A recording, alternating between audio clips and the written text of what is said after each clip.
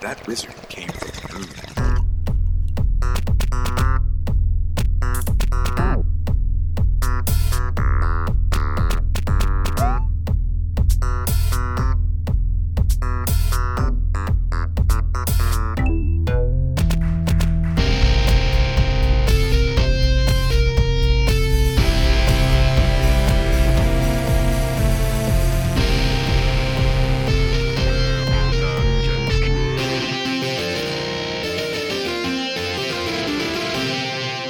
Welcome to Purple Dungeon Squid, the podcast for gamers that toke. If you love the green and you love the screen, then you're in the right place, friend, because we're here to shoot the breeze on some dank strains and some video games. This week on Purple Dungeon Squid, it's the season of love, and in the spirit of V-Day, Dan's been mowing down some hostiles in Modern Warfare. Andy sinks into Pokemon Sword on the back of Dexit, and we look at new releases coming out in this here February. Finally, we take a look at some sensitive, heartfelt gifts for lovers in High Time's Valentine's Day gift guide, just in time for Valentine's Day to be right over. We'll also be settling in for a smoke sesh, so stick around for that because it's going to be a good time. I'm your host, Andy, and with me, as always, the one, the only, well-caffeinated at 8 p.m., Dank Dan. Andy, we've got some tangos in the LZ, and we're coming in hot, so get nuts to butts, pop smoke, because we're going EVA. Go, Dan. It's always go with you. How are you, buddy? What's going on? I'm fucking fantastic. Hey, I like to tango. Are you thumbs up or thumbs down on Valentine's Day? I'm a big thumbs right in the middle. I'm an index finger into your eye about Valentine's Day. There are wise people on both sides of this topic. There are people on both sides of the aisle. I like to be bipartisan when it comes to deciding about. Listen, as a married man, been married for a good long while. Yes. And lovely. Got no girlfriends to give gifts to. Not even one. Not a one. I can recognize that Valentine's Day is for lovers. We're celebrating that relationship. Strangers. But here, you want to give me a poke in the eye back? We do that every day, Dan. We do it every day. Love every day. We love every day. So you know what? You know how you know you're having romance? It's scheduled. It's on the calendar. That's it. It's on the. It's Romance Day. It's Romance Day. Yep, time to bring out the. Listen, it's a fun time for couples. Yeah. Sometimes a fun time for singles. Okay. But Craigslist. I haven't been one of those in a super long time. You know, the thing about Valentine's Day, married, Dan. You're as married as they get, and I'm halfway there myself. It's one of those things where I come from the restaurant industry, and what I know is Valentine's Day is like scorched earth. Service, please. For the, what's that? I said service, please. Service, please. I'll take fries with that, Dan. Yeah, not that kind of restaurant. And it's like, I want to do Valentine's Day on a different day. I have secret Valentines. It happens the week off after, and let me tell you what goes on with this. Discounted chocolates. Oh. Flowers available at a reasonable price. Wow. Reservations that are happening. So I do the 4 days after Valentine's Day, because I get hit hard in January, February, December. It's the anniversary. It's the birthday. And then there's Christmas. And they're like, oh, you haven't had enough yet? Boom, Valentine's Day. V-Day. Open that wallet. Open the beachhead. St. Valentine's is storming it. That's it. And he's got Frankie, who is it? Francis Assisi? St. Francis Assisi. Come on. Assisi. Too much. Some more. Let's go Greek with it. Aphrodite. I think you're a different pantheon. I think those guys are not. Although Aphrodite, I would bring her on for V-Day. What does it matter whose pants are on? Pants are on, pants are off. It's a bipartisan slugfest. Slugging. That's the worst. I don't want to be slugging. As I said it, I wish I didn't. I wish you hadn't. Listen, I like your idea, man. And for folks in a relationship, I could see how you could sneak into the next week on Valentine's Day. My particular timetable doesn't ever end up working out that way. So I got lots of expensive flowers. Yes. I got expensive candy. Sure. Full price on those bad boys. Yeah. And when do they make those candies full price is the question. Throughout the year, I feel like chocolate is just, available and you can buy it. But what's the day where they're like, oh, we need to get these out on the floor and mark them up 30% for Valentine's Day? I think it's as they pull them down, pull down the Boxing Day displays. They're like, jack up that Valentine's Day chocolate. Get that V-Day chocolate on the field. I have an affordable fiance, and that's not a slight. She's very sensible. It comes up in so many ways. Like there's an Indian food place I go to for my lunches very often. They have a $3 vegan special. It's awesome. You get the rice, you get 3 different curries. It's great. I can't even shop and eat at home for $3 a meal, Dan. No, That's not possible. I'm eating some lead for sure. There's something in there. But so I go in there and I'm ordering 2, and I have a good relationship with these guys because they see my mug all the time. And then he's like, who's the other one for? And I go, it's for my girlfriend. He's like, she's okay with that? I'm like, yeah. He's like, my wife will not. She will not accept this as a bring home lunch. She will eat the drivel that we've been feeding you. It's delicious, by the way. It's very good. That said, it comes up like we go shopping for like special events or whatever for clothes, and there's an excellent thrift store on Orphis Road, and I'm telling my friends and coworkers about this thrift store I took Stacy to, my sweet, sweet lady, and they're like, she's okay with that? I'm like, yeah, man, it's dope. Who wants to pay full price for clothes? I got a Lacoste shirt for $12, never worn. Yeah, but you don't know what happened in that Lacoste shirt. Have you done the blacklight? My future... Have you done the blacklight? It's a very simple question, My Dan. future sister-in-law goes, you're going to get MRSA. I'm like, what? I'm like, we watch it. She's like, I don't know. I don't know about MRSA. I don't know. Yeah, well, listen, man. From MRSA to Mercedes. It's a book title. It almost writes itself. That's great, Dan. Well, I'm glad that you have this special arrangement. For the rest of us, we will suffer in silence. But to your original question, thumbs up or thumbs down on Valentine's Day? Man, I think I'm thumbs up on it. I'm okay with any opportunity to celebrate something, but my wallet is definitely thumbs down on it. That's for sure. Let me ask a more pointed question. If you had to lose one holiday out of the year, had to be wiped from existence, which one would it be? If there was one holiday, Dan, that I needed to nuke from orbit, I feel like maybe St. Patrick's Day. No. St. Patrick's Day can go. That's for amateurs. That's amateur hour. It was my grandma's birthday. I just remembered. Rough. She still gets her birthday, you know. I like them all, Dan. It's got to be Valentine's Day. Yeah, that's right. That's what I'm thinking. It's got to be Valentine's Day. And conversely, if you could double up on a holiday, which one would it be? Well, you couldn't double up on Christmas, or you'd be broke. You'd die. You'd die. It crash the economy. You know, I feel like Halloween. Boom, there it is. That's it, buddy. That's the one. Same wavelength. Yeah. Already there. You could go from 1 day to 7 days on Halloween easy. Get good use out of that costume. Yes. Put some miles on it. Now we're being thrifty. Yeah. Right? And also, just like spooky things, I could dedicate a week out of my year to being spooky. Mm-hmm. I feel like that's a good option. Candy. Yes. You're eating it for a week long anyway. That's right. And if you're smoking, you're eating double. So like I think it makes sense for everybody. It's one of those holidays that's good at all ages. Like some of them, St. Patrick's Day, that's no good until you're arguably 18 or 21 in certain states. You know, Christmas, I feel like it comes and goes. Right when your parents get divorced, that's when it really is the bit. I'm sorry, buddy. I know that you're I came from a loving home, but sorry.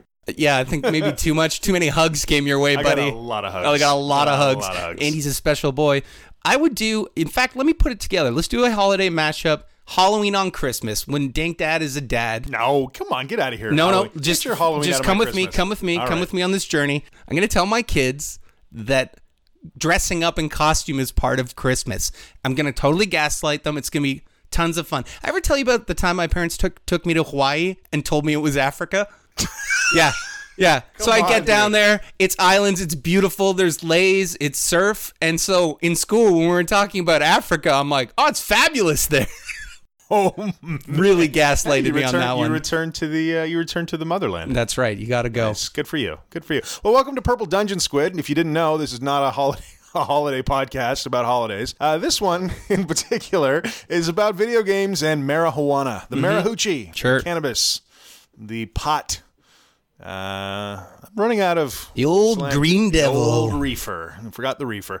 And today we're going to be talking about some things related to those two topics. Isn't that right, Dan? Yep, we're going to get to it. Dan, what have you been playing lately, buddy? What's going on for you? Boy, I mean, obviously I've been playing Modern Warfare Call of Duty, which I don't know which one it is. Yeah, I like when a series goes, we're not even going to say what number it is. Not naming this anymore. It sounds like the first copy. It sounds like you would buy it off the previously used. But I've been playing Slay the Spire. Have you ever played Slay the Spire? No, I've not. Is this one of those humble bundle games that you are so fond of? Yeah. Yeah, you know, and it's been on my list for a long time. People have been talking about it, but I don't love card games that much, like collectible card games. But made it different and interesting enough. Like a Gwent kind of thing? Yeah, I mean, it's basically like a tower climb game that has a roguelike element in the way that there's... Tower climb? Yeah, like you... Tower defense? No. So, like, think of it as like a series of battles to get to the top of a spire. Uh-huh. Right? You pick your pathway, there are battles, there's chests, there's elites, and you sort of choose your journey. And as you go, you're building a deck. Ah, I see. Right? And you're getting trinkets and whatnot. It plays a lot like Magic in a way. Like, there's no mana or anything. There's energy. There's 4 different classes, like a warrior, there's a rogue, nice. There's a robot guy, and there's a ninja gal, and they each play very distinctly. And I'm going to put it down and say this is the best buildable card collection game I've ever played. And just today, I beat the secret end boss, and it was the most satisfying. Oh, nice. You know what? It's nice when it comes full circle and you wrap up one of those things.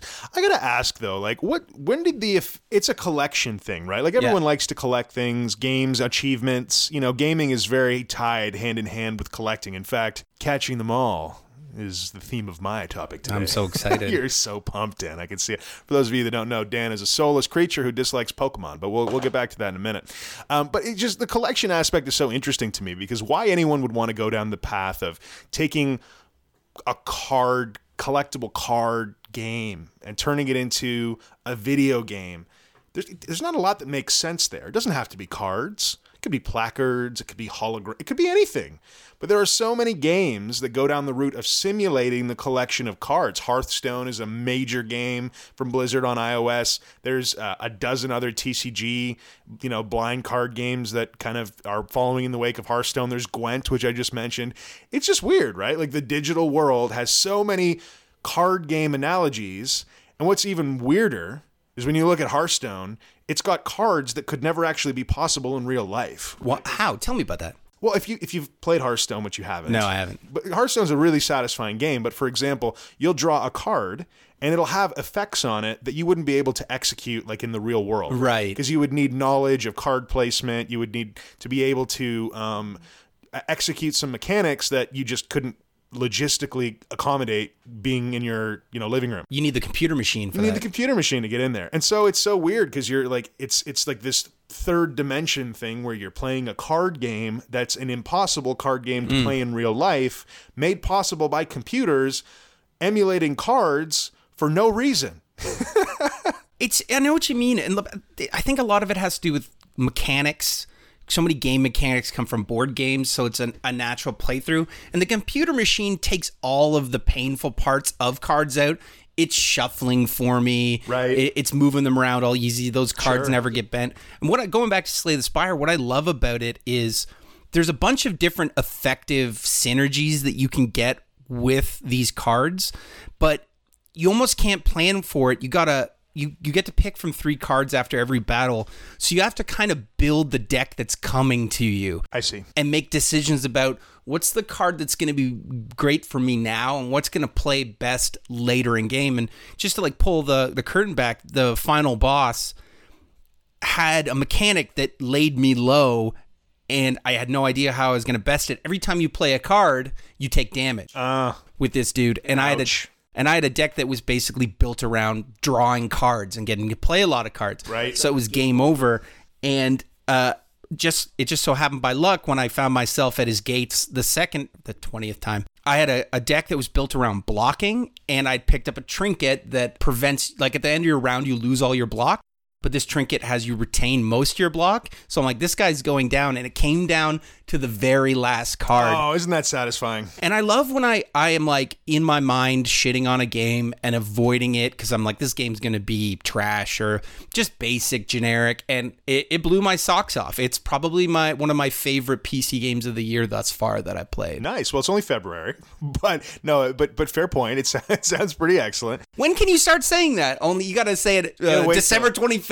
That's it, buddy. Yeah. That's it. Game of the Year awards. Game of the Year. That's about 8 months from now. All right, 10 fair. months? I can't do math. I never know what day it is. So combined, we are confused. No, and I'm glad that you had a good experience with Slay the Spire. 420 friendly? Yeah. Yeah. Yeah.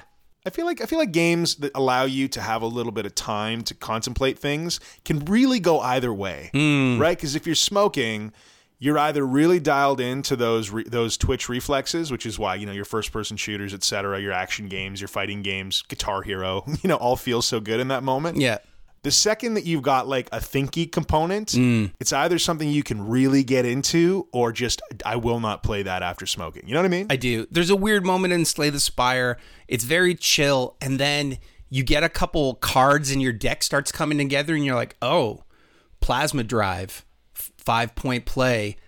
This thing is going to be a make it or break it. And then you're anxious about dying. You're like, this run's going to count. I gotta pull it out. And then suddenly every card is crucial. Oh, and no. it's very tense. I was like, a lot of times it's at the end of this play, I'm either going to win or get totally wiped out, depending on what the very next card is. Like, it comes down to those moments and is thoroughly enjoyable. I think I just like me a roguelike, no matter what veneer they put it over. I love that risk versus reward. Yeah, no, I get that.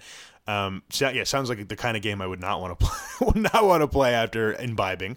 But it goes back to my original question of like, why cards? So would it be the same if it wasn't cards? Well, I mean, a card is just a square with words on it, right? I know. Do you know what I mean? Like, how would it tell? Like an audiobook, it's got Orson Welles. He's like, but strike, 1 point, 6 damage. But they call it a card. They do, but it could be anything, right? It could be a character with stat. It could be anything. But pitch me what else it could be. Like, I took your point, and I'm like, Andy's right. Why it's the cards? And then I thought, hey, this guy's kind of an idiot, because what else could it be? Like, if they inscribed it on the sides of solo cups, it would still kind of be a card, right? I feel you. I understand. It's, I guess, the fixation with taking cards and putting them into the digital world, which I find just really fascinating. Yeah, it is. Because it hits me, right? Like, I'm attracted to that. Yes. For me, playing a card game is really entertaining, and I like the tactile, physical feeling. But for some reason, you take that out of the physical world, where it's a tactile, physical, fun thing to look at. Yes. And you make it digital, and it's still good, but it's not the same thing. It's like, because we're all magpies. We want to collect that card. We want to have it. Like, I would even enjoy a baseball card if Jose Canseco did 6 blunt damage. You know what I mean? It's just like, I'm going to shut up about it right now, but it's like, I like pie, Dan. Yes. I like pie a lot. Yeah. I like blueberry pie. Sure. And I like eating it and tasting it, and I like everything the blueberry pie stands for. But then if you put it in the digital world, and I liked it for a different reason. Right. Like, I like to look at the steam and watch the blueberries squish. It's moved into a dangerous realm. It's a weird, it's an upside down world kind of thing, Dan, and I don't get it, but I'm gonna accept it. Blueberry Squish is your porn name. It's my intellectual name. It's my university call sign. That's right. Professor. Blueberry Squish. I'd love to teach a university class one day. Oh, Listen, my if word. you're at a university right now and you're looking for a new professor, hit me up. You were born to have patches on your shoulders. That's it. You have a lust for Elbows. have a lust for power in all its forms: academic, constructive, psychological. Yeah. Yep. Yeah. Yes. Yeah. Yes to all those things. Okay. You been smoking on anything much lately, or? I re-upped on some heavy sativas. So a little preview into the future. Apollo 13. Never heard of it. I'm stoked. Boy, have I never heard of that. Goji OG. We're smoking on that today. Amazing. Where's My Bike? You ever heard of Where's My Bike? Me neither. What was the other one? Super Green Crack. Okay. Yep. Green Cracks. I know. Is it crossed with Super Lemon? Like, what is the super part of it? It's another strain, another pure sativa. I think it. Gotta go to the Goog for this one. Going to the Googs. Super Green Crack. For some riveting audio. Yeah, let's Clickety do it. clackety. Click, click, click. It's the most popular strain of 2016, apparently. So that's interesting. Yeah. Super Silver Haze and Green There Crack. it is. Excuse me. There Yeah. you go. Nice cross. The daughter of Super Silver Haze and Green Crack. Vivacious, thoughtful, and creative per Leafly. And Andy, I bought it through totally legal channels. I went to my local legalized dispensary. What was it called again? Yeah, you just settle down over there. So for those of you that don't know, Dan and I are on opposite sides of the fence. I am firmly for legal weed. #legal weed. And Dan still flirts with the gray. Allegedly. Did you hear that, Health Canada? Allegedly. This gentleman right here. Alleged. No, and you know what? You're a good case study, Dan. It's interesting to follow your exploits. Legal weed has got a lot of benefits, and the quality of it's been getting way better in Canada. And it's funny because... Couldn't get any worse, right? You know what? They'd have to call it potpourri at that point. You open a new industry. Let me see you tick on a new industry, Dan. Let's see you bring a new industry to fruition. Weed's been legal in Canada for about a year and 4 months now. Yeah. Towards the beginning, there's lots of conversations about older product, drier product, and genuinely the quality's gotten far better in the past few months. And that's just because package dates have become more recent and what have you. But it's funny to listen to, I'll listen to the Adam Dunn show or some of these other cannabis shows based out of the United States, and to listen to those guys talk about dispensary weed, their legal weed, right? Versus, black market weed or their dealer weed or what they've grown, et cetera. It's the same narrative. You know what I mean? Yeah. It's really less about legal weed and more about, weed brought into a commercial logistics channel. You know what I mean? And you want to make something better, bring the government in. That's what I always say. Well, you know what, man? I mean, there's a lot of tangible benefits there too. I remember HuffPost did, and we talked about it on the show many moons ago, but HuffPost did was it HuffPost? I can never remember. It was like a 7-page expose where they tested dispensary weed because there was a lot of gray market dispensaries open in Toronto, where we're from, prior to legalization, right? And the amount of, mold and pesticides and, parts per million that were well beyond what was acceptable was present in, don't misquote me, it was a large sample size of the weed that they tested. And that was also part of the fact that, they could not get the ability to test legally, which was an issue for sure. But by the same token, I like the ability to crack open a government sealed, Health Canada standard inspected product and know that it's been, thoroughly tested to ensure that what I'm consuming is above board. Yeah. And I 100%, I think you're right. And let it be known, the best weed I've ever purchased has been from a legal source. There's been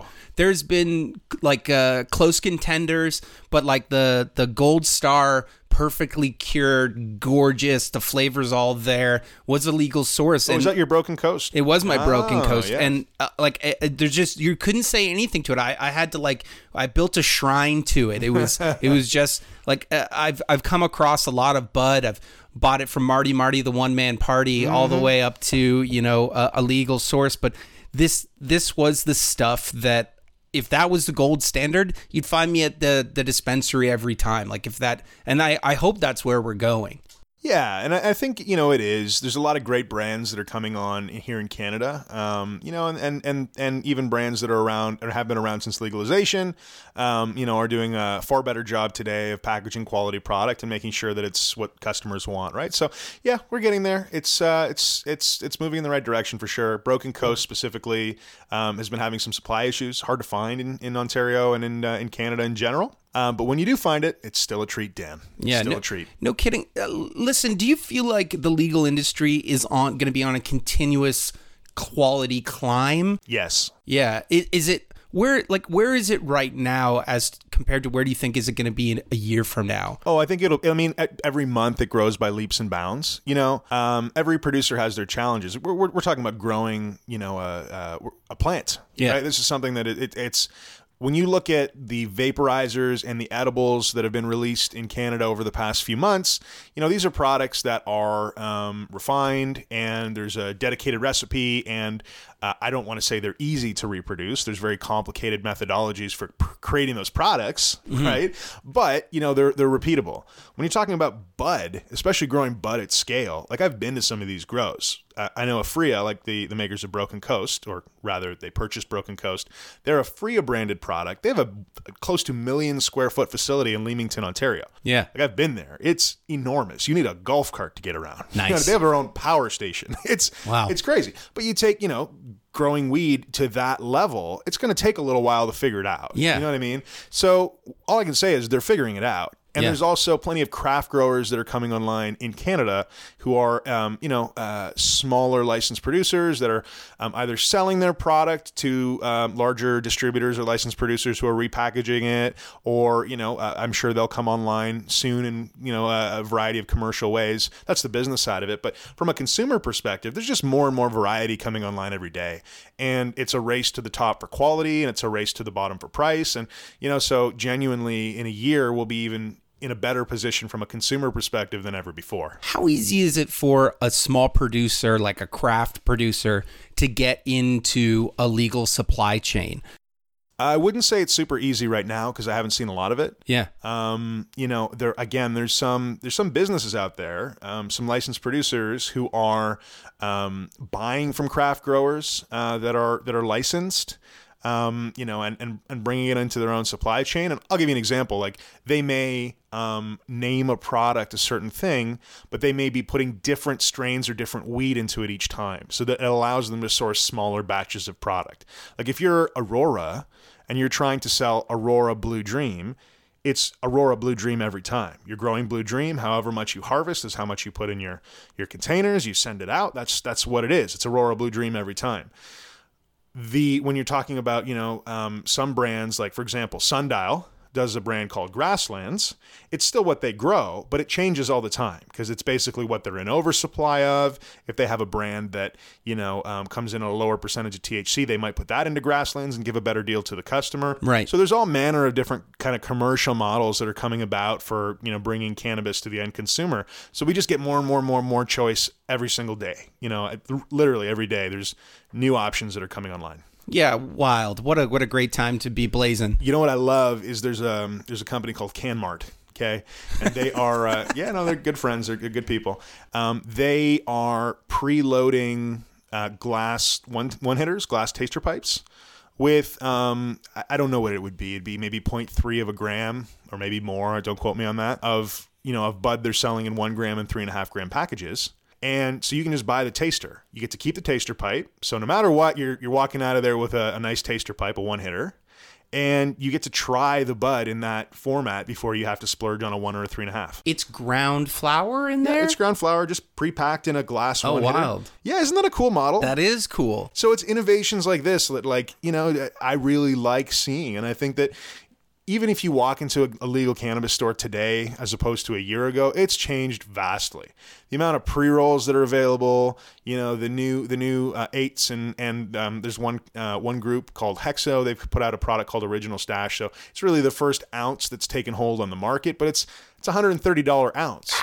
And it's pretty decent. Like that's an excellent price. Right? I don't even know how they do that. Right? So is that inside the legal market? Listen, man. Oh, no, it's inside the legal market. I don't know what their price I have no idea their price per gram, and because isn't there a ceiling for discount or a floor for discount? Well, that's just the unit price. That's just that's what it is. It's not a discount, right? So regardless, it's a really competitively priced ounce is what they've put out, and it's crushing it right now. So there's cool new formats coming out, and again, I think #LegalWeedDan. That's the way to go. You know what, man? You've pushed me towards the side of the light a little bit more. I know we got to move on. When we first got legalization, and I found myself in a legal store, it still felt like not just me, but everyone in the store and the staff was like, "Are we allowed to do this?" Like I was gonna select my bud. He was gonna count it. I was gonna hand him the money, and someone go, "Gotcha, bitch!" Cuff, gone. It's true, man. I mean, it's pretty. Like we're very fortunate, right? We're very blessed that we have the ability to walk into a store and buy legal cannabis, and in many places in Canada, Toronto included, you can walk outside and smoke a joint on the street. And that's something that's what still sketches me out. And I've been around this since the beginning here, but man, like even this evening we were having some wings for a coworker. He's departing and heading on to a new opportunity. We're very excited for him. We were having some wings. Went outside after the meal, and everybody's passing around a joint. And I'm still looking over my shoulder. I'm still like, geez, can we do this, guys? Like, come on. Because I was always that guy, right? Like, guys, let's go inside. Like, I don't want to be outside. You know what I mean? Yeah. And now it's just hard to shake that feeling. Yeah, man. Like, when we went to the movies, specifically in Oshawa, there's this great nook on the right side of the theater that is like a turn to a door that people don't use and aren't aware of. So it was named Hogwarts. So when it was time to smoke for the movie, we go, "You want to go to Hogwarts?" And you do the turn. Even then, I'm like, the downside is if somebody walks around this corner, we got nowhere to go. That's it, buddy. Breaking the law. You see some flashing lights, eat the weed. That's right. Eat the weed. They hate it when you do that, by the way. You eat the weed. In the U.S., specifically Florida, I think. So if you're smoking on the beach and a cop walks up to you, and he's like, "You're smoking in public, whatever." That may have changed. This is 8 months ago. You get a fine. if you eat that weed, that's now a felony. What? So you don't want to eat. Don't take legal advice from the Purple Dungeon Squid. No, and this is 8 months old. This guy was on the Concrete podcast talking about it just shortly before recreational legalization. But that's funny. That's your instinct is to hide that because you're about to be penetrated by the long dick of the law, and they're like, oh, and now that's a felony. Wow. Well, don't felonize. Don't kids. felonize, kids. All right. No felonization. A felony. Hey, felony. A felony. I like his films. Goodness. Alrighty. Well, oh, Dan, I wanted to mention one thing that I saw in the show notes here, which, by the way, I have to toss it over to you. Excellent show notes this week, Dan. Well done. Well prepped. Thank you. Well prepped. Anthem is getting a second chance? Anthem is getting a second chance. Come on, man. They're quote, revitalizing the moment. core game mechanic. Anthem is the boyfriend that's cheated on you 9 times. Oh, yeah. You don't invite him back into your home. And you certainly don't bring him home for your mama to clean him up and turn him into a new man. He asked to borrow money. He cheated on you. He made all these promises. We were going to get married in northern New Jersey. It was going to be a beautiful wedding. They scrapped their first roadmap. They had a content roadmap, and they're like, oh, wait, nobody's playing our game, which is a shame because I played Anthem for a while. There's good stuff in there. Do you know what I mean? You're Iron Man, and he's got an assault rifle, as Iron Man is wont to do. So more of a war machine, if we're going to be honest.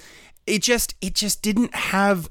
It's like there wasn't the proper vision. Not like it was like if Destiny was made with no okay, this is cool, but where's the game, guys? Like let me jump in here for a second. Yeah. How would you compare it to Warframe? Warframe, similar idea. You're embodying air quotes Warframes, which I think is the same thing as what do they call it? Javelins. Javelins. Same thing. You're embodying some sort of alternate mech or suit or exoskeleton or whatever it is. And, you're running around and you're hypermobile and you're accomplishing missions by some excellent gunplay and some spectacular acrobatics. Similar idea in Anthem, right? Kind of. I mean, in Warframe, you are, like you said, a lot more acrobatic. The mobility is a lot more fluid, I would say. In Javelin, it's a lot more like more fluid. There's more fluids. There's more fluids. There's hydraulic power. But no, in seriousness, the bottom line is Anthem played like a tech demo. A really promising one, but a tech demo nonetheless. And all the experience was very samey.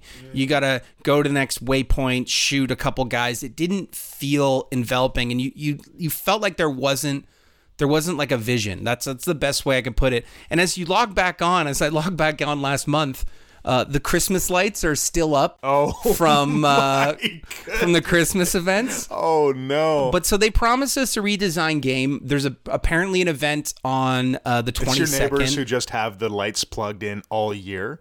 Like the back porch light burnt out, so they need those Christmas lights to get into the house. It's like the worst college dormitory. Like, let's just leave the Christmas lights up all year. It's so comfy, so cozy. It's pretty dope. It's nice, pretty good. So they twinkle. It brings up the question: can Anthem do it? I think maybe. I mean, we all saw the writing on the wall when the game leads started leaving. They're like, "Oh, we're just leaving the studio." Like we knew it was happening. So I'm glad that they're going back to the trough, and that brings up a topic.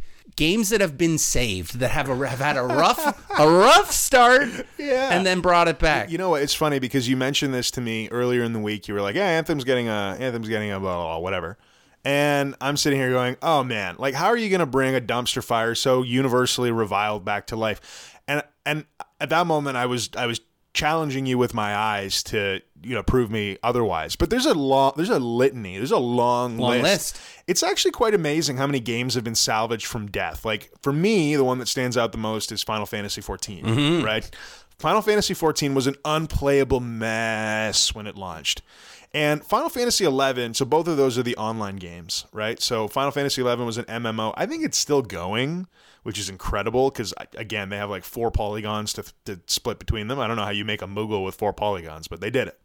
And that game was well-loved by its core player base. It was available on PlayStation 2, which was, some next-generation shit at the time. PlayStation 2, did you have to buy a modem? I think you did. You did. You had to install that modem in your PS2 so you could play Final Fantasy XI online Probably with dial-up, Dan. Oh my lord. Yeah, that's some EverQuest era scenarios. Some shit there. That's it, bud. But yeah, so Final Fantasy XIV comes out. Everyone's pumped. It looks beautiful. And I remember the promotional materials for Final Fantasy XIV because they're talking about classless. They're dropping. I mean, that word was very hot in MMOs when they first licked that out there. I think probably 2011 or Star something. Wars Galaxies was doing the same thing. Star Wars Galaxies was at its zenith probably, or maybe its sunset. But yeah, so classless.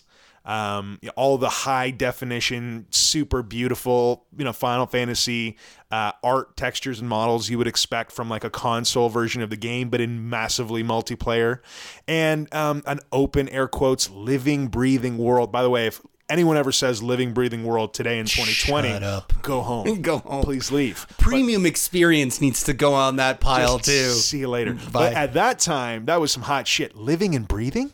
Living and breathing world, Dan? Oh. This is some scenarios.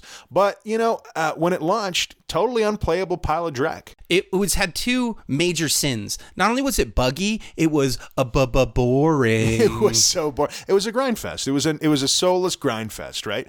And so I remember I've been a Mac user since 2006. And in order to play Final Fantasy XIV, I caught a Final Fantasy bug. It had just released. I wanted to get it going. I had to use Wine. And if you're a Mac user out there and you've wanted to play a game so badly, you've gone through the pain of using a Wine wrapper to try and get that shit going, you know exactly how horrible the experience is. Really bad, Dan. So it took a terrible game and made it like an atomic failure. Yes. Right? Horrible. Yeah. When they re-released it, I had very low hopes, but Final Fantasy XIV today is one of the most well-respected, beautiful, content-rich, endless games out there. And so, it's amazing to see. What did they save there? Was it the idea? Was it the art assets and the world? Like what happened? Yeah, like when you hit the reset button, at some point in your mind says just go to 16, like because there's two types of fixes. There is the patch and the content release, right? And then there's fucking nuclear do-over, right? And that was one of the nuclear do-overs that you see so rarely, really rarely. And like I think it was brilliant because they marketed it, got into the marketing. It was called A Realm Reborn, which is genius. Now, did they put it into the story? Oh yeah, like there's like a planar shift or something like that. I played till maybe level 40 or 50. Haven't touched it recently, and that's just a hardware issue because I'm still a Mac gamer, and the Mac client is regrettably bad. It's Mac gamer feels like an oxymoron.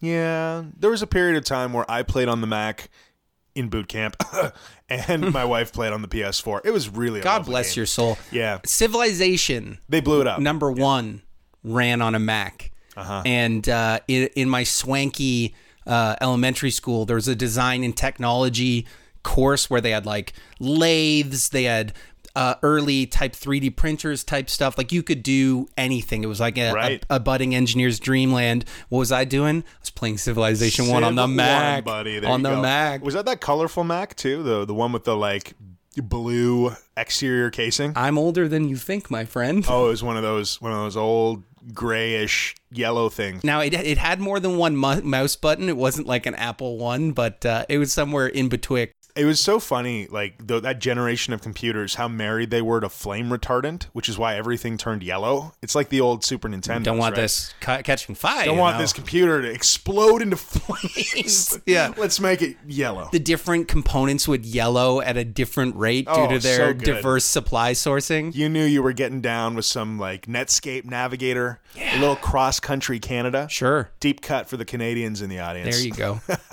But where were we? Moving right along, maybe to one of the not the do-overs, but a save, throw the game a life preserver. Diablo 3 when it launched was that one sucked. Was bad. It was so bad. Let me throw out a couple things. Error 73.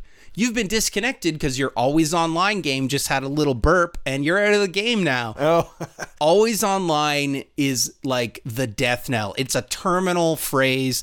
If you remember the beginning of the console wars of this generation, that was the big psych. Right. Xbox went to PlayStation behind the scenes and says, we're both going to say always online, right? And Sony's like, yeah. Sony got to its keynote and it's like, and we're not always online. And Microsoft's like, fuck. You really fucked me on this one. Come on, Sony. Come on. And God bless them for them. screwing them over. But so Diablo was in a bad state. We had bad class skills. We had some rough art style. We had a real money. Did they redo the art? Yeah. They had a real money auction house. Real money auction house. I remember this game coming out and just the total cluster that was the real money auction house, the RMAH. Yeah. That was one of the main reasons I didn't pick up the game for the longest time. Yeah. First time I played the game was long after Reaper of Souls had come out on PS4. Same. Yeah, just did not want to touch it. I remember going over to a friend's house. He had Diablo 3. I played it for like 3 seconds. I was like, oh yeah, I should get this. We should play together. He's like, yeah. I got home. I went to buy it. I'm like, real money auction house? And that was it. Period. The end. You know what? Like, I said to my buddy who was playing it, he's like, let's get back in the Blizzard days. We played Diablo 2 so much. I was like, yeah, I don't want to get mugged in your game. And he goes, well, you don't have to spend money. I'm like, so if I walk into your store that has an exclusive getting mugged section, just because I don't go in that section means I'm supportive of the bullshit. And this is basically the beginning of the money for winning formula that has pervaded the industry now. And I'm just a hard no. And props to them, I'm sure, against what they wanted. They pulled the real money auction house out. They fixed most of the Error 37, and they added a meaningful loot progression and redid the art style. And Diablo 3, like you said, the Reaper of Souls expansion was meaty and delightful. And it's one of the games I played through with my sweet, sweet lady. And, no, we're totally enjoyable. Both D3 fans in retrospect. Yeah. Love the Switch version of the game too. So yeah, D3, big ups. What else? Oh, dude. I mean, what the hell? Oh God. No Man's Sky. No Man's Sky. Come on, No Man's Sky. Yes. How do you take a game, again, back from the brink of complete and utter destruction at the hands of critics and, content patch? By the way, I don't know how they were paying the people who were creating these content patches, because I have to imagine sales fell off a cliff after the first few weeks. Yeah. But content patch, suddenly you've got yourself a game, Dan. You do. It's a little bit of a mess playing No Man's Sky, but it's a beautiful mess. And it was one of those things where small studio makes big promises. The head developer gets really excited and maybe says some things that are blatantly false, like you can run into another player in the universe, which you patently cannot at the time. Right. And they took that big bag of money and they go, this is the money to fix our lies. This is lie reparation money. And they went back in there and made it good. I've been back a couple times and very much enjoyed myself. You got a game there now.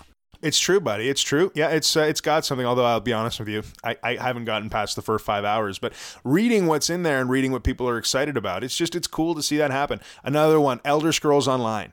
When Elder Scrolls Online first came out, totally tepid, warm reviews. It was really the height of World of Warcraft. I'm trying to think of what expansion it was. I want to say it was Wrath of the Lich King, but it may have been shortly after. But Elder Scrolls Online has completely reinvented itself, and today, again, it's World of Warcraft, Final Fantasy XIV, and Elder Scrolls Online are all, in the running for the top MMO at the time, right? So cool to see that one turn itself around. Warframe was another good example. Content patch example. Yes. Just releasing content after content after content. It's like the slow burn. You start off with this grindy mess, and you end up with, a really expansive, kind of endless series of things you can do, and that game's free to play. And Warframe has continuously got more friendly to free to play users, and I love to see that, because it trends the other way. There's this divergence between the paid and the non-paid players, and they've kept them at a decent parity. And they've put its sort of first open world zone, I think last year, and changed the feel of the game. Before it was like a real dungeon and tunnel, like indoor facility game, and sort of gave the game a whole new vibe with that open world-esque area. We got to go back to that game, Dan, because it's been like, I think Destiny 1 was still maybe releasing its first content patch when the last time we played Warframe. That's right. And, it came out on Switch. I was this close to playing it, Dan, but I was in a hotel at the time, traveling. Yeah. And the internet connection would not support me downloading like a 13 megabyte patch.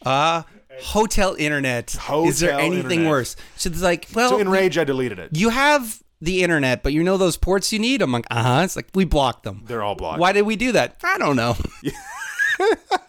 We got a 2 mega service for the 800 rooms, so it's more of like a Thunderdome style battle to the death for the internet. I'm loading a JPEG. I'm loading a JPEG. I'm loading a JPEG. It's true. It's interesting. Destiny. We can probably cut it off here because we've got about 1,000 examples so far. But Destiny is another good one. And this one was another content build-up, right? Because Destiny, when it first launched, I don't know if you remember, there was some pretty big challenges. What was the Tunnel of Loot? Remember the Tunnel of Loot? Loot Cave. Loot Cave. Loot Cave. Loot Cave. Just shoot into this cave. Just for all your gear needs. Loot Cave was hilarious too because you had people who were upset about Loot Cave because naturally it destroyed the natural gameplay loop, which was, you go into a cave, shoot in a single direction, collect all your engrams, get the best gear, rinse and repeat, period, the end, right? People love Loot Cave so much, and I fired a couple clips into there. I think People you love probably Loot Cave so much, when they patched it, they're like, here's Loot Cave 2.0, the party goes on. Yeah. Yeah, man. So Loot Cave aside, though, Destiny was decidedly lacking in content. There was a lot of criticism levied towards that game about, this is not a massively multiplayer online game. It's a lobby-based shooter. There's not very much to do. And again, as Destiny patched in more content, you get up at the end of it, and there was a loyal following. And today, Destiny's looked on, fabulously from the perspective of how it ended up. Destiny 2, on the other hand, I think is still having some challenges, but who knows? It's apparently never too late. It's like they patched Dinklage out too, the first one, and I really like Dinklage. If you listen to the beginning of this podcast, that wizard came from the moon. They patched him out, and one of the reasons was that like his line reads were sometimes like when you killed the Archon, he was like sad about it, but I just figured he knew something I didn't. You know what I mean? It's a mysterious. Yeah, there was some weird line reads, but The Dink knows. The Dink always knows. World of Warcraft also had a little bit of a rough start. What? No. Shenanigans. Disconnects. Just a lot of tech issues, but they patched that up. Yeah, Obviously, you can't call WoW. Like, dude, WoW was a flaming hot phenomenon from the day that shit landed. Okay, we'll just leave that there. Yeah, and The Division's probably another good example. It was a little bit boring and lifeless to get going, but the patches brought more content and made that game interesting. But one thing I will note is we've talked about a lot of content patches. Does Anthem, just to bring it home, does Anthem just need content patches, or does it need to be fundamentally rebuilt LF14? They're going to rebuild it. They're going to rebuild the core gameplay loop. They've got it with the Iron Man stuff, the flying robots. It does feel good. You know what it really needs? Needs some of that PS5 heat. Needs some of that Bob Vila in the house. I don't understand how. He's going to renovate. Oh, I got from you. From the ground up. There you go. Studs, microplaners, hammers. I'm running out of tools. Lathe. You got a micro lathe. I don't know why they're all micro. Reciprocating hammer. Reciprocate. I like to reciprocate, Dan. It is Valentine's Especially Day. A hammer, am I right? All right. Well, this episode of Purple Dungeon Squid is brought to you by Weed and Video Games. Weed and Video Games. We salute you. Also brought to you by... I don't think we're doing this anymore. I think we cut this from the podcast, didn't we? Did you write sponsors? Red herrings. Did you write sponsors? I didn't. Oh, okay. I don't think we're doing that. Did we not do it last time? No, it was the one thing you asked me to cut out, and it's gone. Oh. You don't know what you say. Well, I guess we'll just... Constant stream of consciousness. Well, it is true. All right, well... Next segment. All right, well... All righty, Dan. Well, let's head over into what we've been playing. What have we been playing? What you been playing. Yeah. This old house. Bob Vila. Alrighty, Dan. You've been playing Modern Warfare 73, I hear. I don't know.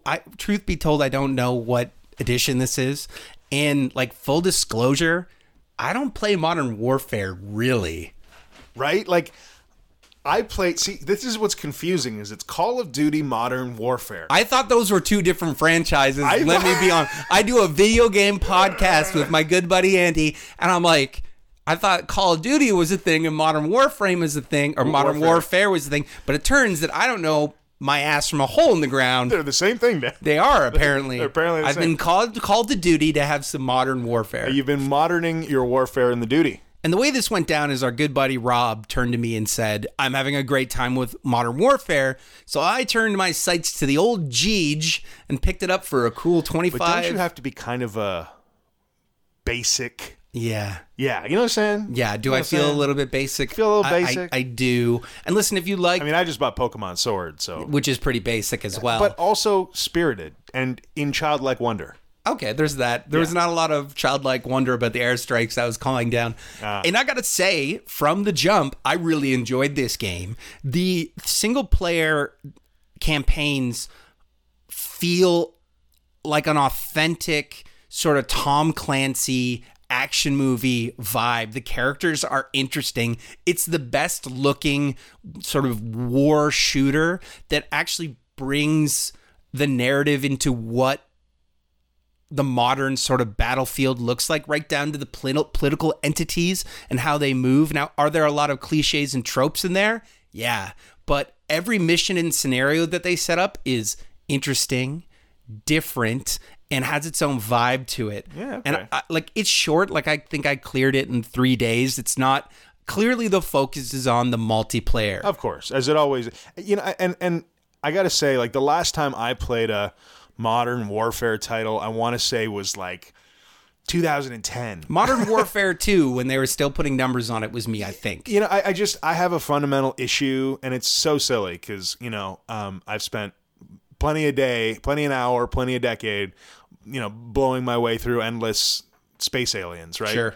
But I just have such an issue with like war-themed games. Right. I have a hard time with like realistically emulating, and even though usually I think Call of Duty and Modern Warfare, despite the fact that they are that kind of basic gamer, I don't mean to be a hater, but lane, they do sometimes throw in that like horror of war angle, which I appreciate because the utter glorification of it in the format of like online shooters and how it kind of comes about. I don't mean to get up on my pedestal here, but right. It grosses me out a little bit. You know what? And they really do speak to that. The general vibe of the game is you kind of take the sides of some freedom fighters in a fictitious Middle Eastern country at one point, and the Ruskies are back in. The Russians are back in as the bad guys, which I wish was like inaccurate, but it's kind of accurate. Ugh. A little bit rough that way. They're no longer the 60s, 70s, and 80s villains. They're back in 2019. And there are a couple segments in the game that I thought were really powerful from a messaging standpoint. You play as a child that watches their father get murdered by a soldier and then has to escape through a gas attack. Oh, God. Which... See, all of these things make me hurt. Yes. Well, you know? let me tell you, and then later you're a prisoner of war. Spoilers, sorry, guys. But I didn't enjoy playing through the kid gas attack, but I'm like, please let this be over as soon as possible. But I kind of, as so many of these things feel like U.S. propaganda, it's kind of cool that they showed the real life suffering of the things that happen. Do you know what I mean? Like, and I get that, man. There's like, you know, it's because it's a digital medium that you buy, and you it's a game, and you pop it into your entertainment system for funsies, for fun. And even in this podcast, we're dangerously closer to being a bummer. We're dangerously close to being a bummer right now. We're almost there. We're almost at bummer status. Yes. We're almost, and I don't mean to be like that. No, it's fair. It's just like, you know, when those are the contexts of the things that are happening, and then it's like, let's go blow us up some other people. You know? That shit bothers me. Yeah, well, I know what you're saying, and I'm glad that every enemy doesn't have like its family tree attached to him and like his hopes and dreams. Like, you just killed Brokolov. He enjoys whittling, and his grandmother will miss him. Like, I'm glad that's not what's up. Yeah, there's a certain innocence to blowing away aliens from the fifth dimension. That's it, buddy. And yeah. I'm gonna be honest. I'm gonna stick with my aliens. Yeah. But yeah, fair enough. As a military shooter, it is a ton of fun. It feels fleshed out. The world feels great. And hopping over to the multiplayer for a second, it's a game that's set up in seasons. So they have a season schedule of content releases. And as you play, you level up through that season. And as a free-to-player, you get every fifth. Get the new fall look for your AK-47. Oh, I'm so excited. And tell me I'm not right. You're close. You're unlocking some skins. You are unlocking skins and watches. This is the new watches. Watches. This is the new summer watch. Yeah, and operators and weapons. So the way they set it up on the free to play is about every fifth unlock, and it's 100 unlocks you get for free. Right. The battle pass I think was like $13, and because I got it as a Kijijir, I was happy to shell out that $13. And what's cool is you unlock the points because, like everything you buy with real money, you buy points that you buy the battle pass with. As you go through the battle pass, you get if you complete it, you get enough points to buy the next battle pass. Oh, okay. So it's like it's a renewing evergreen sort of battle pass. Now, are they going to put up the battle pass cost or drop the amount of points you get for completing the battle pass in the future? Maybe. But so far, by completing the first battle pass, I was able to get the second battle pass. So it felt a little bit less like a gouging, like pay once and keep playing and you're good. I kind of enjoyed that. And I have to say, the constant unlocks of new guns and skins and stuff did keep me playing. Like I just need to unlock the next thing. And on the last 10 days or 5 days, they had double XP for weapons and for the battle pass system. So you're just like, honey, I'm sorry, I can't come for dinner. I got the crunch on. So I played a lot of Modern Warfare over the last 2 weeks and I enjoyed it. It is kind of wearing on me a bit, even though there's different game modes. I have to say the game modes are good. I don't know how many of these are familiar to our listeners because I'm not a Modern Warfare veteran. Aficionado. I don't believe that's correct in this. I think a veteran. I think Connoisseur. Okay, that's enough. No, but like Masseuse. It goes from like a mosh pit, which is a really, really tight map, like Shipment, where it's 5-on-5 and it's just a slugfest for capture the flag or dominate this one area and it's fast and you're dying all the time, all the way up to what they call Ground War, which I think it might be 16-on-16. Sorry, guys, I'm bad on facts for this one. But it's a huge map where sniping is valid and there's vehicles, helicopters, and tanks and stuff, and you're capturing many points. And if you capture all the points and hold them, it triggers the tactical nuke. And literally at any point, if you hold all these places, and I think you got to hold them for a minute, it just cuts to a nuke screen and you win. Now, I don't know how getting nuked as a soldier means you win, but it was pretty spectacular. We're all getting nuked. Congratulations. Victory. I'll see you in Valhalla. You know what I want, Dan? Hit me. From a vehicle perspective, I want a military-grade Segway. Oh, my God. Because that would be amazing. It's like, I want to be an elite trained killer, but I also want to be a nerd. I want to be a nerd. Listen, buddy, if you got smoked by a dude on a Segway, you got smoked. Have you seen the new Segways? They look like the chair from WALL-E that all the fat people are in. It is like a full sitting chair. Like you got to be a Bond supervillain to be rocking around in this thing. I'm excited. That's one of the only things. Dan, can we set up a GoFundMe for this? Yes, please. I want to get. We're so into future stuff.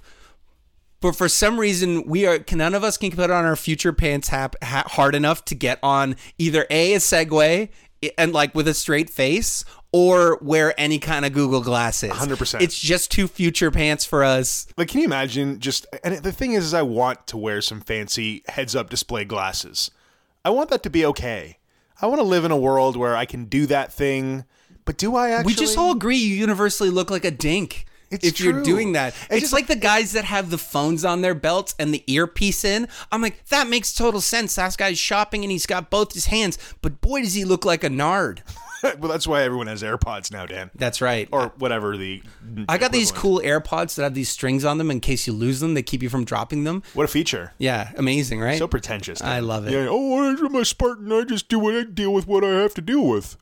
You spend money on the headphones? Well, that's very silly of you. I want everything I own to run out of batteries. Oh, I want to be able to lose a $200 accessory. If I lose one earpod, why can't I buy another AirPod? No, you got to buy a set. No, you can't. You can? And I want to say, hit me. There is very few things on this earth that drive me into fit of rage quite as much as your headphones getting caught on a doorknob, a car door, a passing tree, a cat. Tuck it in your sweater, buddy. Ripped out of your It does. ears. It is rage ripped out on of a the different phone. level. No, thank you. Yeah, I have not been bad. dealing with that for a good long time. Back to Modern Warfare. I probably won't play it.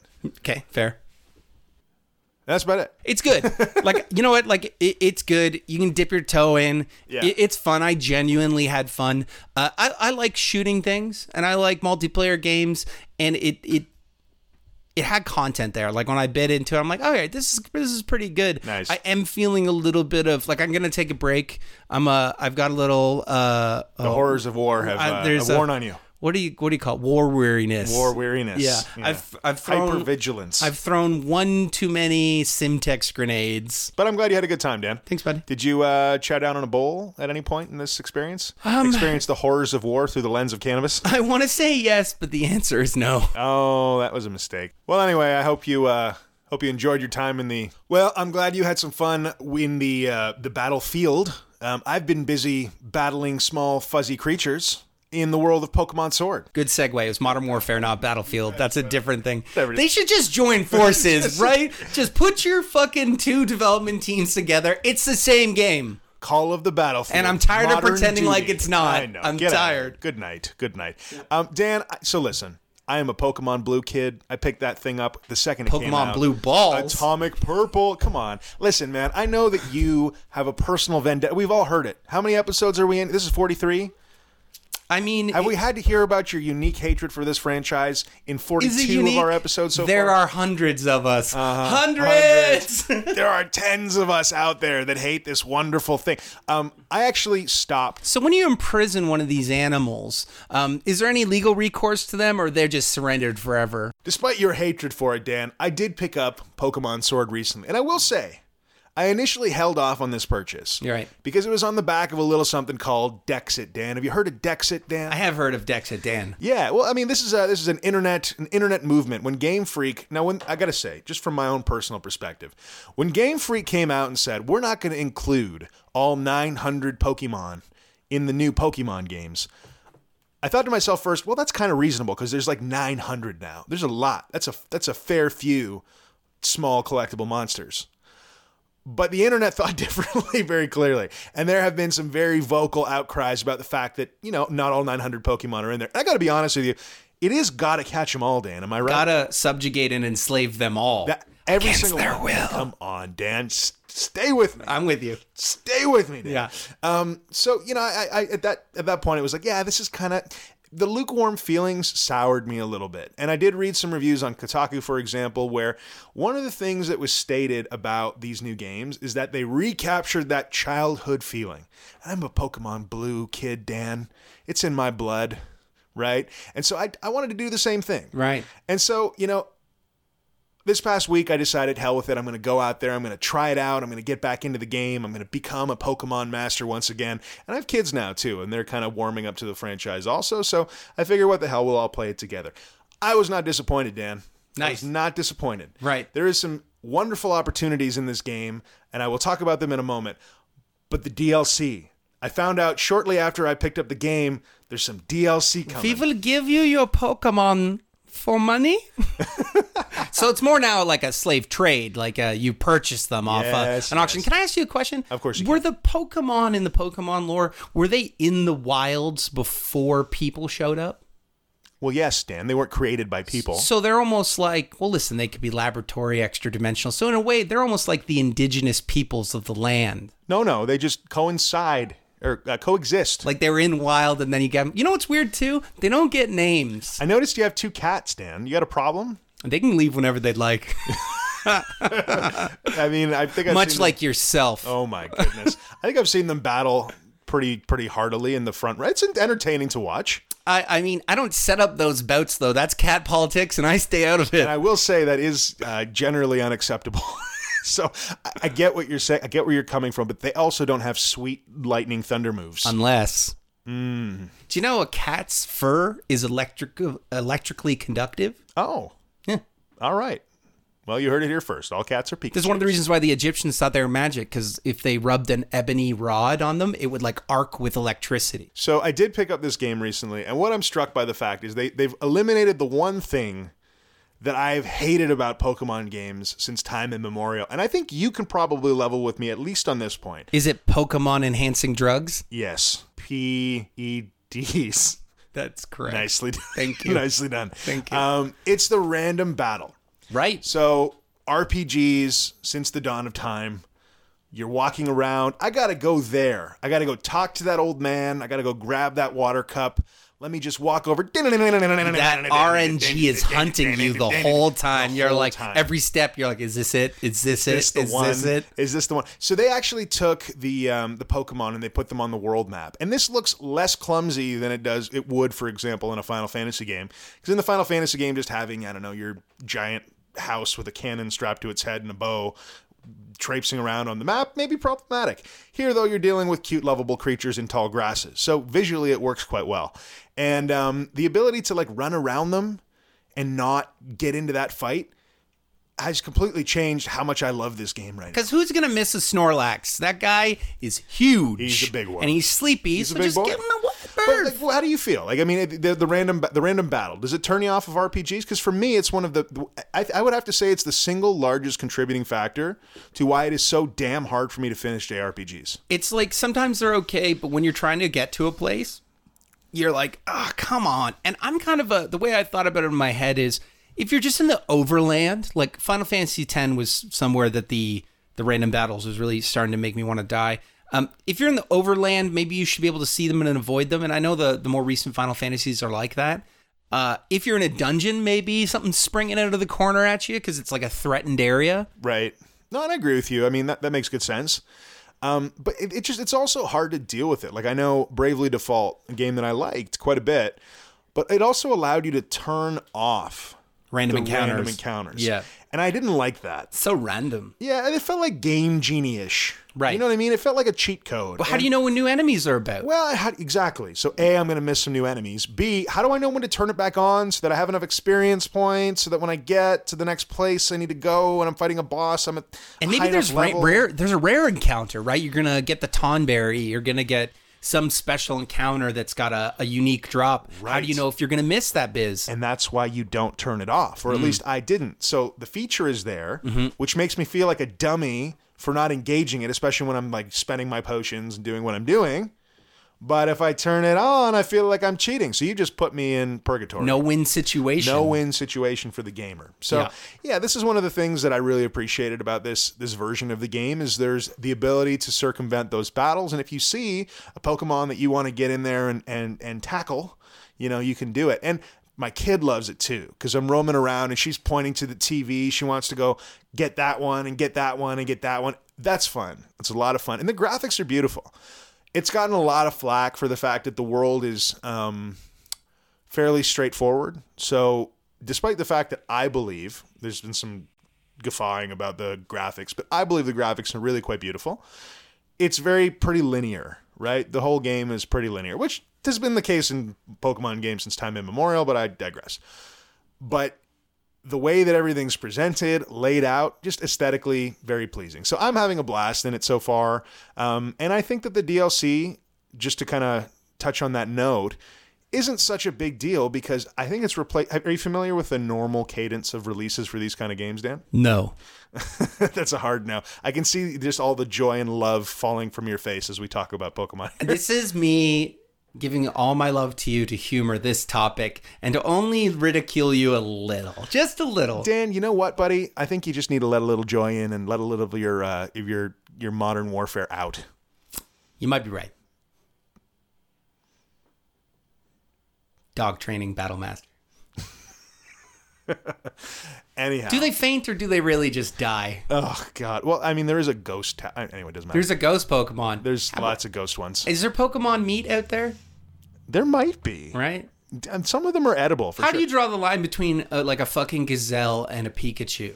Do you know what I mean? What's the difference? Is it just that they can say their own name? I don't know. And also, there's fishing, right? So like they're fishing up some Magikarp. They're eating that. They're definitely eating that Magikarp, They're eating that Magikarp. And it's hard to, because like, what can you, I guess it's kind of like pets. It was really awkward. We don't eat dogs. When Mewtwo showed up and he could fucking talk, and you're like, oh, we're in trouble now. Yeah. If a cow rolled up and he's like, hey man, where's all my babies that you keep taking? You're like, oh, this is awkward now for me. This is, I think, the second time we've dipped into bummer territory. Like if Elon Musk showed up tomorrow, he's like, we have the technology to enhance the brain size of animals so they can talk. We'd be like, nope, X. That's why he's inventing growing meat in a tube first. Yeah, I'm not sold on tube meat, bud. I know you are. Hey. Okay. I don't know, Dan. Regardless, something about Pokemon. Oh, yes, the DLC. You can open up your coin purse for that? Okay, so in the most ass-backwards way of ever releasing video games, Pokemon will release 2 versions and then a 3rd version. Or in some cases, a 3rd and a 4th version. Why? I don't know. So let me give you the example. I hate it. Pokemon Sun and Moon. I actually hate it too. Pokemon Sun and Moon come out. Okay, Yeah. I get the game. I'm slower to complete these games. I'm Yeah, not you playing them every day. No, you're not. Getting through it. I'm chewing away at it. Chugging along. Again, these days, most often, I'm only playing with my kids around because she really enjoys it, and we want to do it together. I get halfway through. Then Pokemon Ultra Sun and Ultra Moon release. Very similar, almost the same game with some added features, You a can little turn bit the more Pokemon storyline. into a Megazord, right? Whatever. There's some new things added. It's the definitive versions of the game. So I'm at an impasse because either I continue on in my progress on this original game, get to the end game, and know that I don't have the definitive version beat, or I go buy the new version, start all the way back at the beginning, and try and play through it until before the next Pokemon is released. It's like Street Fighter. They're just dropping Street Fighter Championship Edition, and what it features is you don't have a 50 gigabyte download when you throw the disc in there, and it has content, all the characters that slowly got unlocked through the seasons, and 2 previously unplayable boss characters, and you're like, oh, this is the game. Oh, there's the full game. There's the game. Oh, nice. Yeah, and so I don't love that. Now, the fact that they've moved to a DLC model, I'm actually cool with. It's like $30 for both DLCs. You get like a year-long pass. So I'm going to spend $30 in addition to the game I bought over the next year to get all of the content that's coming out. It's very similar to today's, unfortunately or fortunately, however you want to look at it, endlessly, infinitely expandable DLC-driven, game content, and I'm actually okay with it. I'm excited to see how it works in this context. So, yeah, I'm sure there's plenty of haters who are still holding out because Dexit and all of those good things. But for me, it's I'm solidly excited about it. Good to go, man. Yeah, not too bad, not too bad. Listen, do you want to head over to the smoke sesh? Oh, let's smoke it a bong. Let's get out of here. Pop, pop.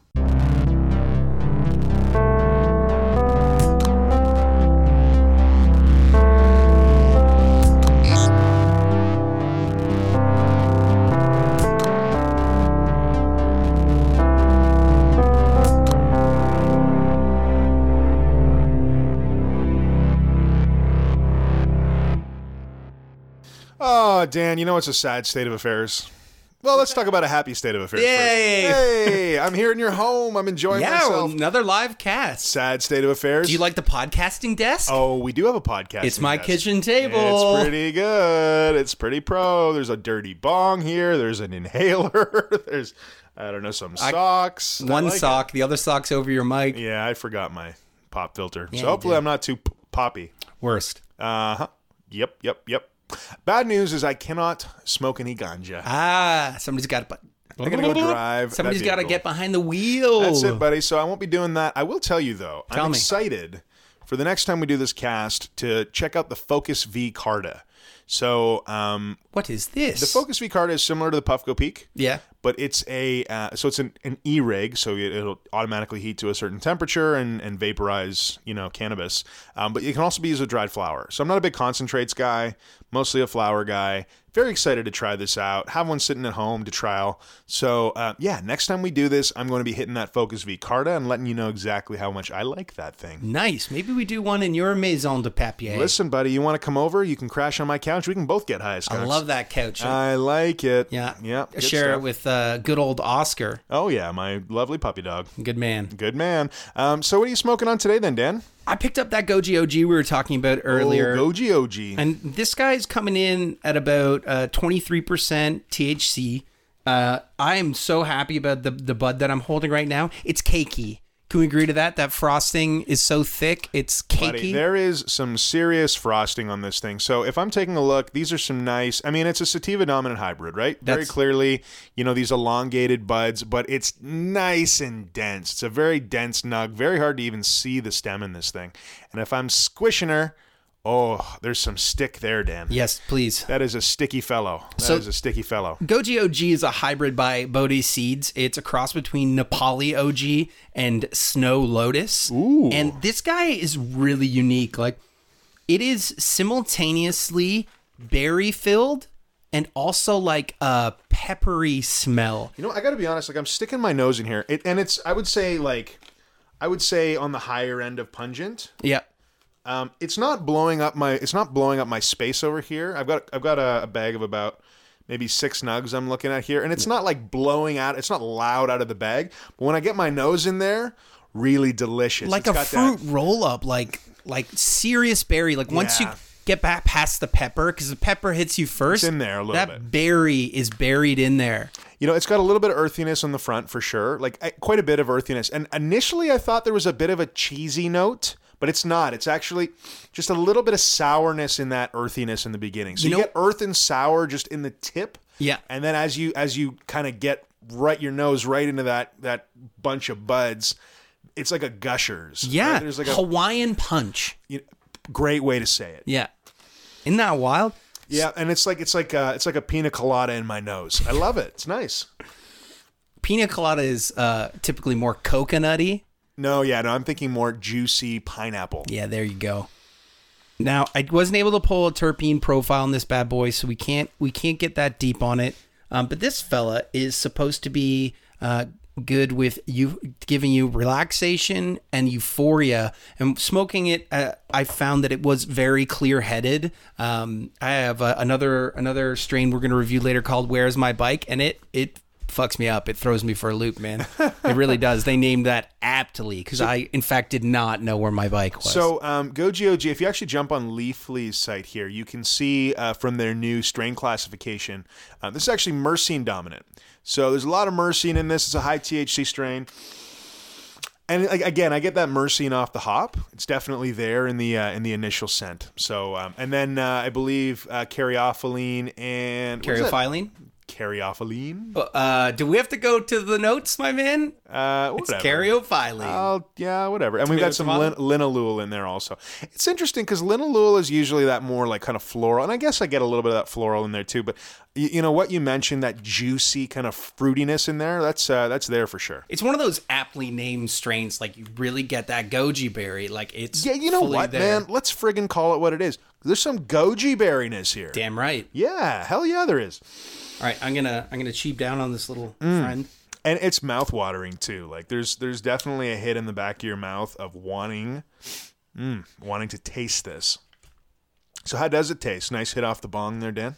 It is nice. It is potent in the back of the throat. The pepper, the caryophyllene really hit me in the back of the throat, and then up through the nose. The berry in the mouth is there, present but light, and it's really clean. I just took a big old bong, and it didn't lay me low at all. Yeah, no, that looked smooth. There was no gagging, no big weed faces. So nice, well done. Back of the throat. Very good. So yeah, man, let's pop on down into any notable news items right now. We've obviously got some releases for February, which we could chat about. Anything on this list that's getting you excited?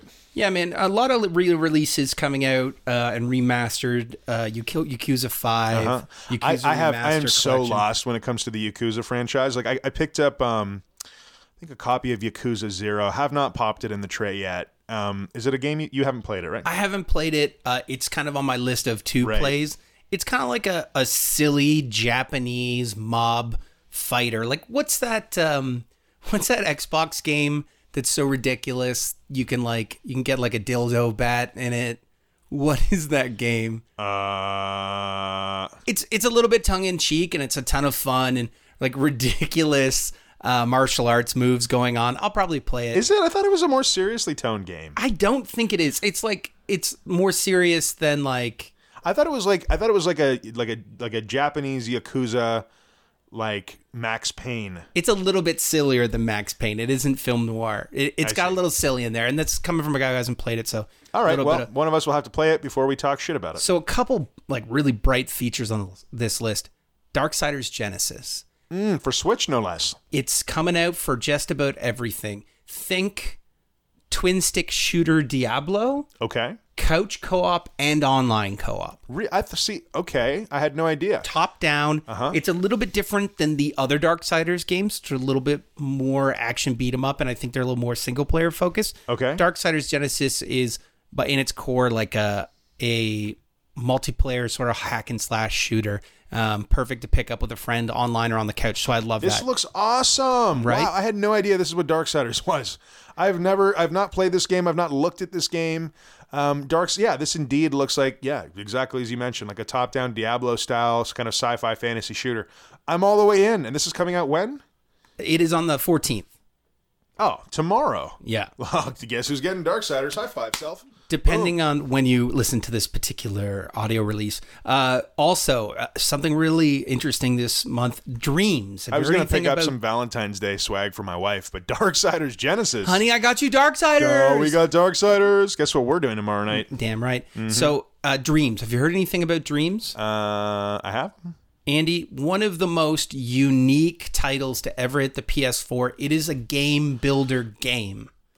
Mostly focused on single player games. It comes with some preloaded content, but it literally is a platform for artists and creative peoples to make games. Man, I have heard about this. And it is wild. Like, I've seen a snapshot of maybe 50 games that have been made in this engine.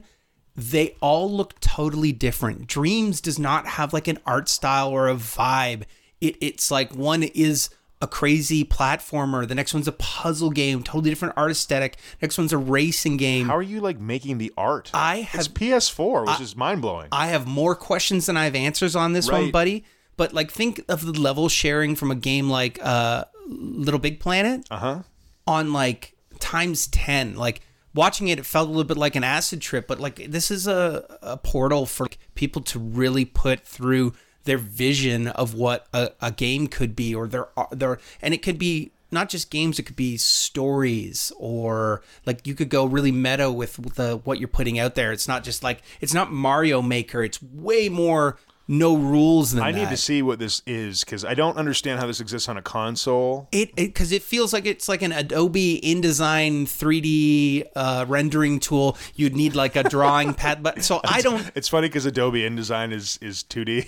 Right. No, I was talking about two different things, like those. Yeah. Okay, those things collapse art feature together. and then like a 3D mark. Yeah, I don't know much about modeling and 3D things, but I'm sure it's very. Like, I just don't get it, because if you're on a computer, you have your keyboard mouses, coding, and I have no idea how it breaks down. I've only all the demos I've seen are of the finished products, not of the process. So you got to think that it's got to be approachable. This is weird, Dan. Right? Because it can't go full into like full coding and simulation. It's got to be, by the fact that it's on a console, accessible from a controller. Because if you're like, hey, Dan, can you throw me together a program that blah, blah, blah? I'd be like, sure, I can probably code that. You're like, cool, but use a PS4 controller. I'm like, fuck you in the face. Like, there's no amount of money that you could get me to code something with a controller. No, thank you. Yeah, I don't get it, man. Not 420 friendly, I bet you. Or maybe very 420 friendly on the playing side. Yeah. You jump into a level, you have no idea what it's going to be, totally discoverable. Hey, Dan, I made a game for you today, buddy. This is, I'm going to say, the most 420 friendly game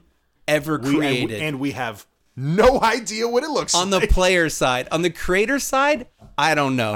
Yet to be seen. TBD. What else is on this list? Street Fighter 5. Oh, you just mentioned Street Fighter 5 Champion Edition. So this is the one you want to buy, or? Yeah, if you're a Street Fighter fan, this is everything. And the data's on the disc. Like, dear Lord. Like, just to buy it so I don't have to download 50 gigs of game every time I put Street Fighter in. Yes, please. I'm a strictly fighting games on the Switch now kind of guy. Like, I don't need, like, I want to be able to take that thing everywhere, because when I'm playing fighting games, it's usually in like a group setting, right? There's usually at least more than two people. Fighting games are weird to take out for two people. You sit down, you're like, hey, you want to play a fighting game? If you're not both super into it, it gets kind of weird after a while, because like, you got the wrong friends.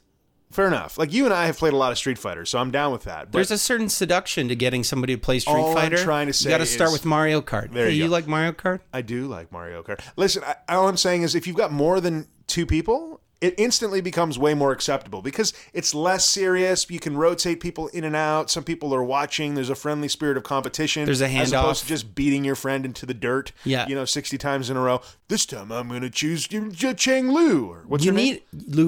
Chung Li. There needs to be a third person, because if you're beating the one person too much and then the other person too much, you just hand that controller off. Like if you've done 10 rounds straight, you go, hey, why don't you guys play? Because you've made your point. You've made your point. You're like, all right, I'm just going to go get a sandwich. Yeah. Because there are no real men in this building. Oh, okay. You went the other way with it. We'll go there. First, I take the pride. And then I sell it.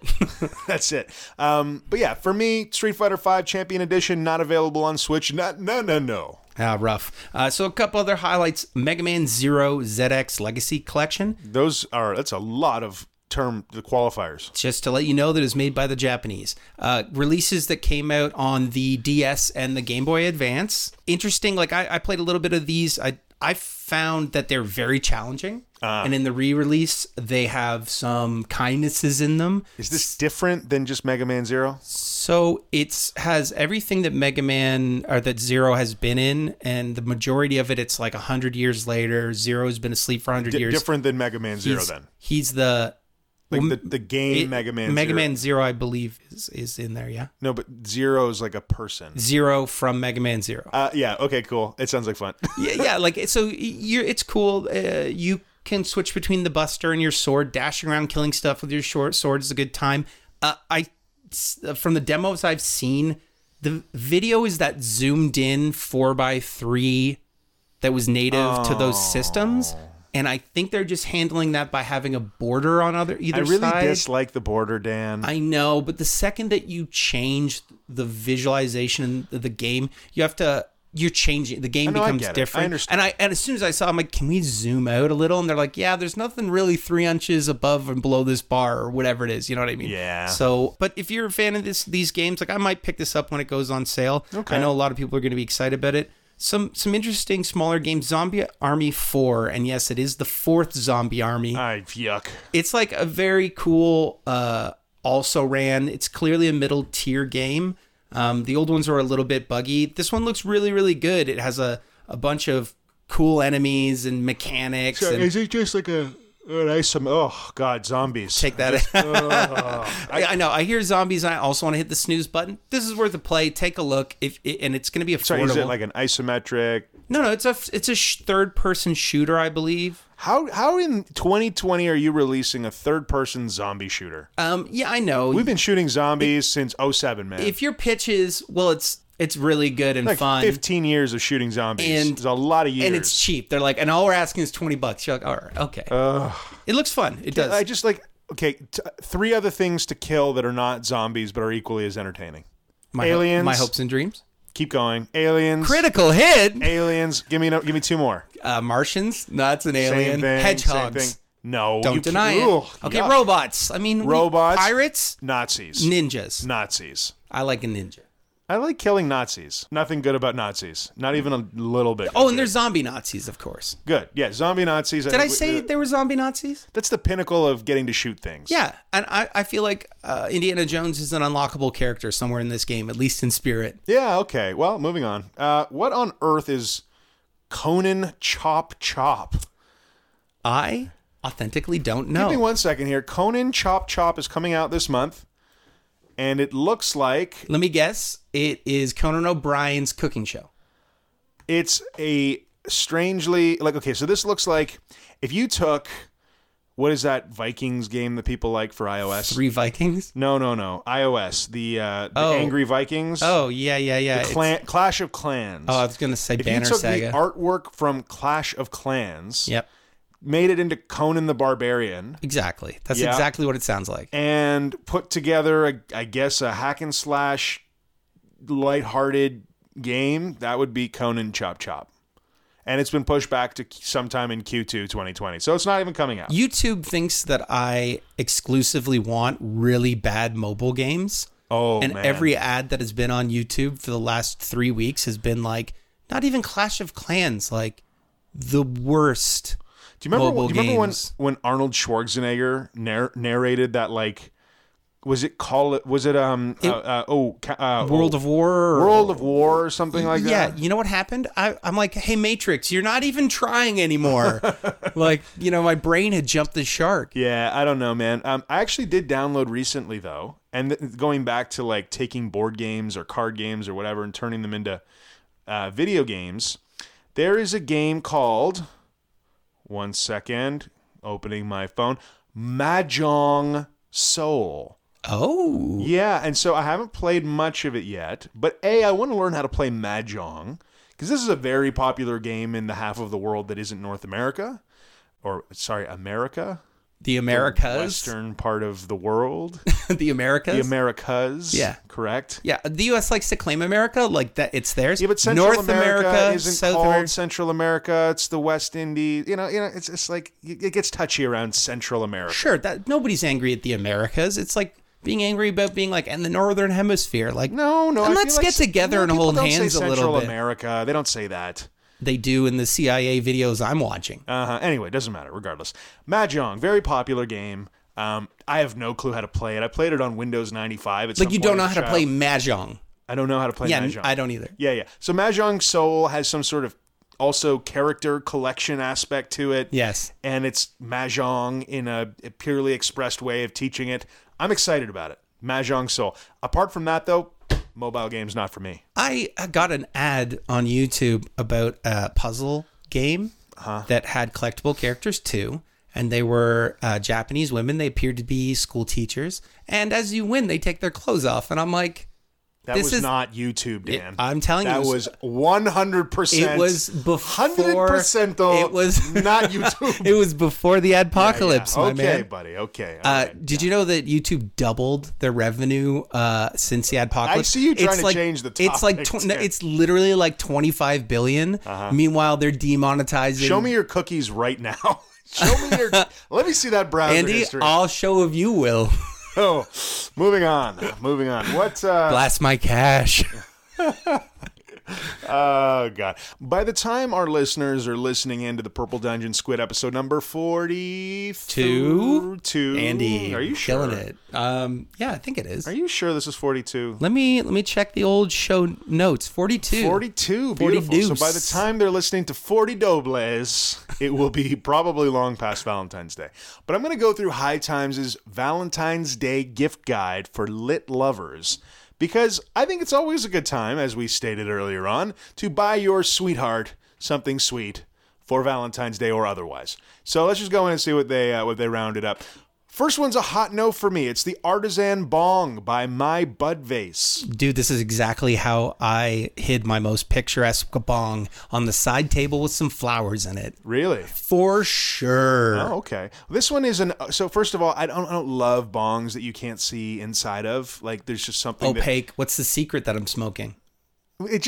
I don't like what color is the bong water, so I get weirded out and I change the bong water all the time. Like I feel like I'm smoking something dirty because I can't see inside. How resinous is this If you have thing? a bong on display, my dude, it is a continuously clean apparatus. You do a smoke, you do a dump. That's what you like about it. Smoke and dump. Like, I don't know, dude. That's a lot of labor. That's a lot of maintenance. Well, you're putting flowers into it, my dude. I am looking at your bong in front of me. That is not a smoke and dump scenario. This is not. No, this clear thing. So mine was like that is a smoke and go. Yeah, exactly. Mine was shaped like a mushroom on the pedestal. Really, really thick glass, hand blown in Montreal. And it was a mix of blue and green opaque swirls. There's a little bit of space in areas where you could see, but the bong is so beautiful and thick and such a nice piece of glasswork. Bong? I still have it. Oh. It's it did get dropped twice, and it's because I jinxed myself. I sent out a threat to the universe. I said aloud to many people how unbreakable this bong was, and right, maybe it's due to that, or maybe it was me carrying it like an absolute jackaninny. Leaving when I was moving it, I was clutching a box, and then my right hand, I had it clutched on the outside on that hand that was also responsible for moving the box. Yeah. And it fell directly onto a piece of patio flagstone as I was in motion, and the pedestal snapped off at the thinnest part. And I've glued it back together with epoxy. No. It's in good shape. Let me tell you something, my dude. Epoxy, not inert. The kind I used is specifically for this purpose. It is an inert subject. It's bong epoxy? Well, it's epoxy for bongs? Let's just say... Listen, man, everyone's cashing in on cannabis, but I don't know if the epoxy... The break is so clean, the epoxy is just interacting with the glass. You can get a blower to I didn't piece together 500 pieces of a bong, so the pedestal broke off. No, dude. I don't know. I wouldn't smoke out of that thing. But I will tell you, if you wanted to get it fixed, you could probably just bring it to a blower. They could kiln that thing together. You know what I'm saying? You know what? I'm a man with a bong mission. You're a man with a bomb. Get that kiln going. Kiln. Fire the kiln. I like it. It's a good word. Sounds like kilt. Let's keep going. Artisan bong. Cool, but not for me necessarily. This is a cool one. Finding your higher self. Your guide to cannabis for self-care. I like this one, man. I love it. I like this. This is by Sophie St. Thomas. Sophie St. Thomas. First of all, the cover is beautiful. This is something. Now, is this a hardcover? I am not sure. Not worth a Google. But it's a hardcover. It literally says the hardcover book. Great. $16 too. Amazing. Step-by-step how-tos on the best cannabis activities for couples. From giving cannabis kisses to all of the other fun things that couples like to do together. That's great, man. This seems like the kind of book that would be fun to read with your partner, and I don't think it's necessarily just a Valentine's Day kind of thing, right? And Sophie St. Thomas's claim to fame is she's both a sex expert and a weed expert independently. Ooh, well, Sophie sounds like an interesting lady, and this sounds like a good book. So this one is maybe a pickup for me immediately. Vegan Gummies by Sunday Scaries. This is a CBD product. Looks like it's available only in the U.S. because CBD products are regulated in Canada. Looks like cool packaging. Live Resin Diamonds by Ocean Cannabis Company. That is also a U.S. only pickup. I got to say, though, I am so excited because concentrates have just started hitting the market here in Canada on the legal side. Weed 2.0. Weed 2.0, buddy. Not a whole lot's come out yet. I think there's been some bubble hash. There's been some keef. Yep. Which, I've actually never seen keef sold before as just keef. No, they usually use it to make the hash, right? Because Fresh hash, depending yeah. on the way you're making it, that keef is going to be a desiccant in the mix to make it the consistency you want it. Yeah. So I don't know, so it's, Canna Farms actually is the one putting together the hash, the keef. I've not tried it yet, but it's neat. The idea that you can go buy a full container of keef. I'm really waiting for shatters and live resins to hit the market. Yeah. Again, I'm not a big concentrates guy, but there is something beautiful, especially in a pen. I don't particularly love the dabs, but, throwing some concentrates in a concentrate pen and vaping gently on it, a little bit more of like a body buzz kind of scenario, typically for me anyway, and, a little bit nicer as kind of a daytime experience or a going out experience. And you can smoke unobnoxiously. Like, this is the one that I'm going to bring with me to the movies for a quick little hoot. Something obtrusive. Yeah, I agree with you. Allegedly. Heart-shaped box by Lowell Farms. It's 3 pre-rolls in a heart-shaped box. I like this. I don't know that Health Canada would ever be down with this, so we probably won't see this in Canada in any way, shape, or form, but it's cute. And it's got a really cool design on the box. It's like an agrarian classic embroidery with what appears to be a bull in the middle who is also a farmer. Okay. I like it. The next one this is a cool idea. So it's a little cheesy, but basically this is a bouquet with some holders built into it so you can stick joints into it. So you give your special someone a bouquet of flowers and, somewhat hidden are these joints that are popping out of the crown, which is kind of cool. Kind of a neat idea. Definitely not an after Valentine's Day pickup. Smokable arrangements, if you will. Yes, indeed. CBD Superfood Mask. Now, this is something that I could see my wife really enjoying.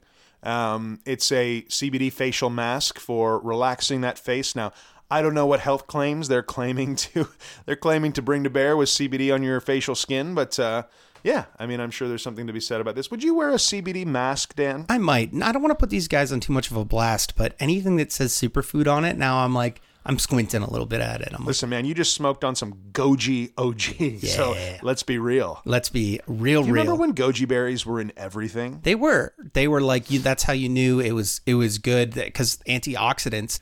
The last one, they're talking about some flower by Source Cannabis. Not sure, if it bears mentioning because when we're talking about straight bud, I'm sure there's plenty of different kinds that you can find in your area from different brands. When they got around it at a 10, sometimes you're like, okay, you got lazy. All right, I don't know what to say about this, but their favorite picks, High Time's favorite picks for a sensual day include vanilla-flavored ice cream cake, citrus-tasting sherbet, and minty animal face. Wow.